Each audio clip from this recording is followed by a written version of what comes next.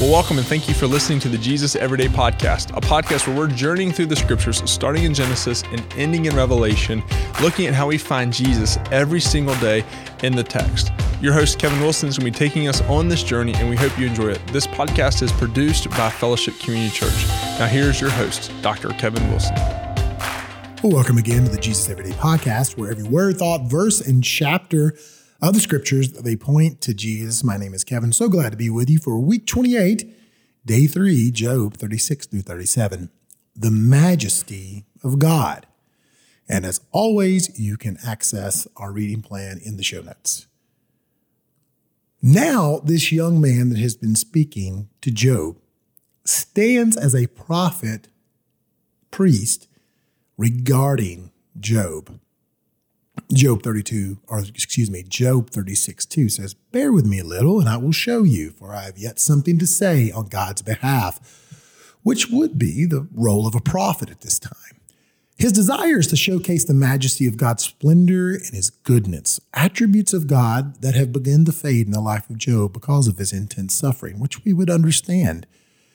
He points to the greatness of God regarding the morality of man. Job 36:5-7 says, "Behold, God is mighty and does not despise any. He is mighty in strength of understanding. He does not keep the wicked alive, but gives the afflicted their right. He does not withdraw his eyes from the righteous, but his kings on the throne. He sets them forever, and they are exalted." God is so great that he understands and can control the outcome of time, space, even with the complexity and destruction of sin has wreaked on his creation. He can know the hearts of men, whether they are wicked or they are righteous, and he knows the adequate ways to humbly weave their life. He reminds Job to remember the works of God. Job 36:24-26 states, "Remember to extol his work, of which men have sung. All mankind has looked on it, and man beholds it from afar. Behold, God is great, and we know him not. The numbers of his years is unsearchable." Job's heart has not been able to sing since his sufferings began. He used to go before God constantly each morning, but his heart does not sing the songs of his Creator any longer. And then finally, in chapter 37, we are reminded that God is sovereign over all things. Humanity, his created world, all the beasts that live. Job 37:5-9 says, "God thunders wondrously with his voice. He does great things that he cannot comprehend. For to the snow, he says, fall on the earth.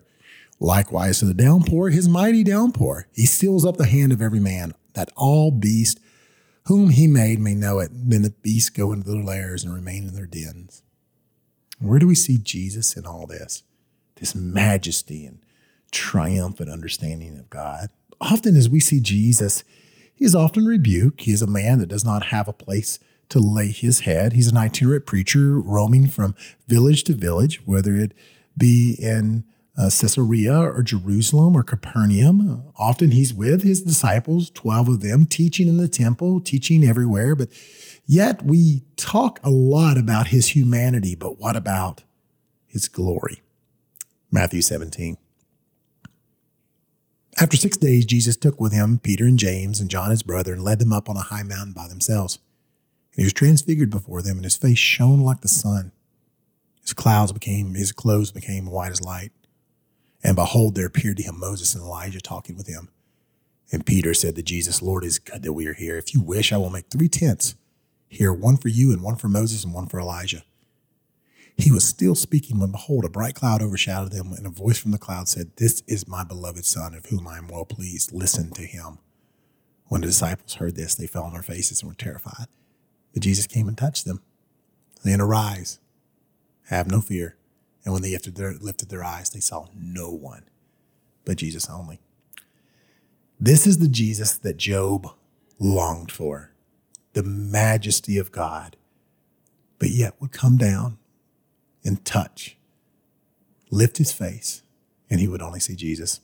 My goodness, that's the Savior we have. I pray that you're encouraged as you walk with him, no matter where you find yourself in this life. Join us again tomorrow as we continue on the Jesus Everyday Podcast, as we are wrapping up Job this week, and we will look at week 28, day 4, Job 38 through 39. God speaks. speaks. So join us tomorrow as we hear from the Lord to Job tomorrow on the Jesus Everyday Podcast.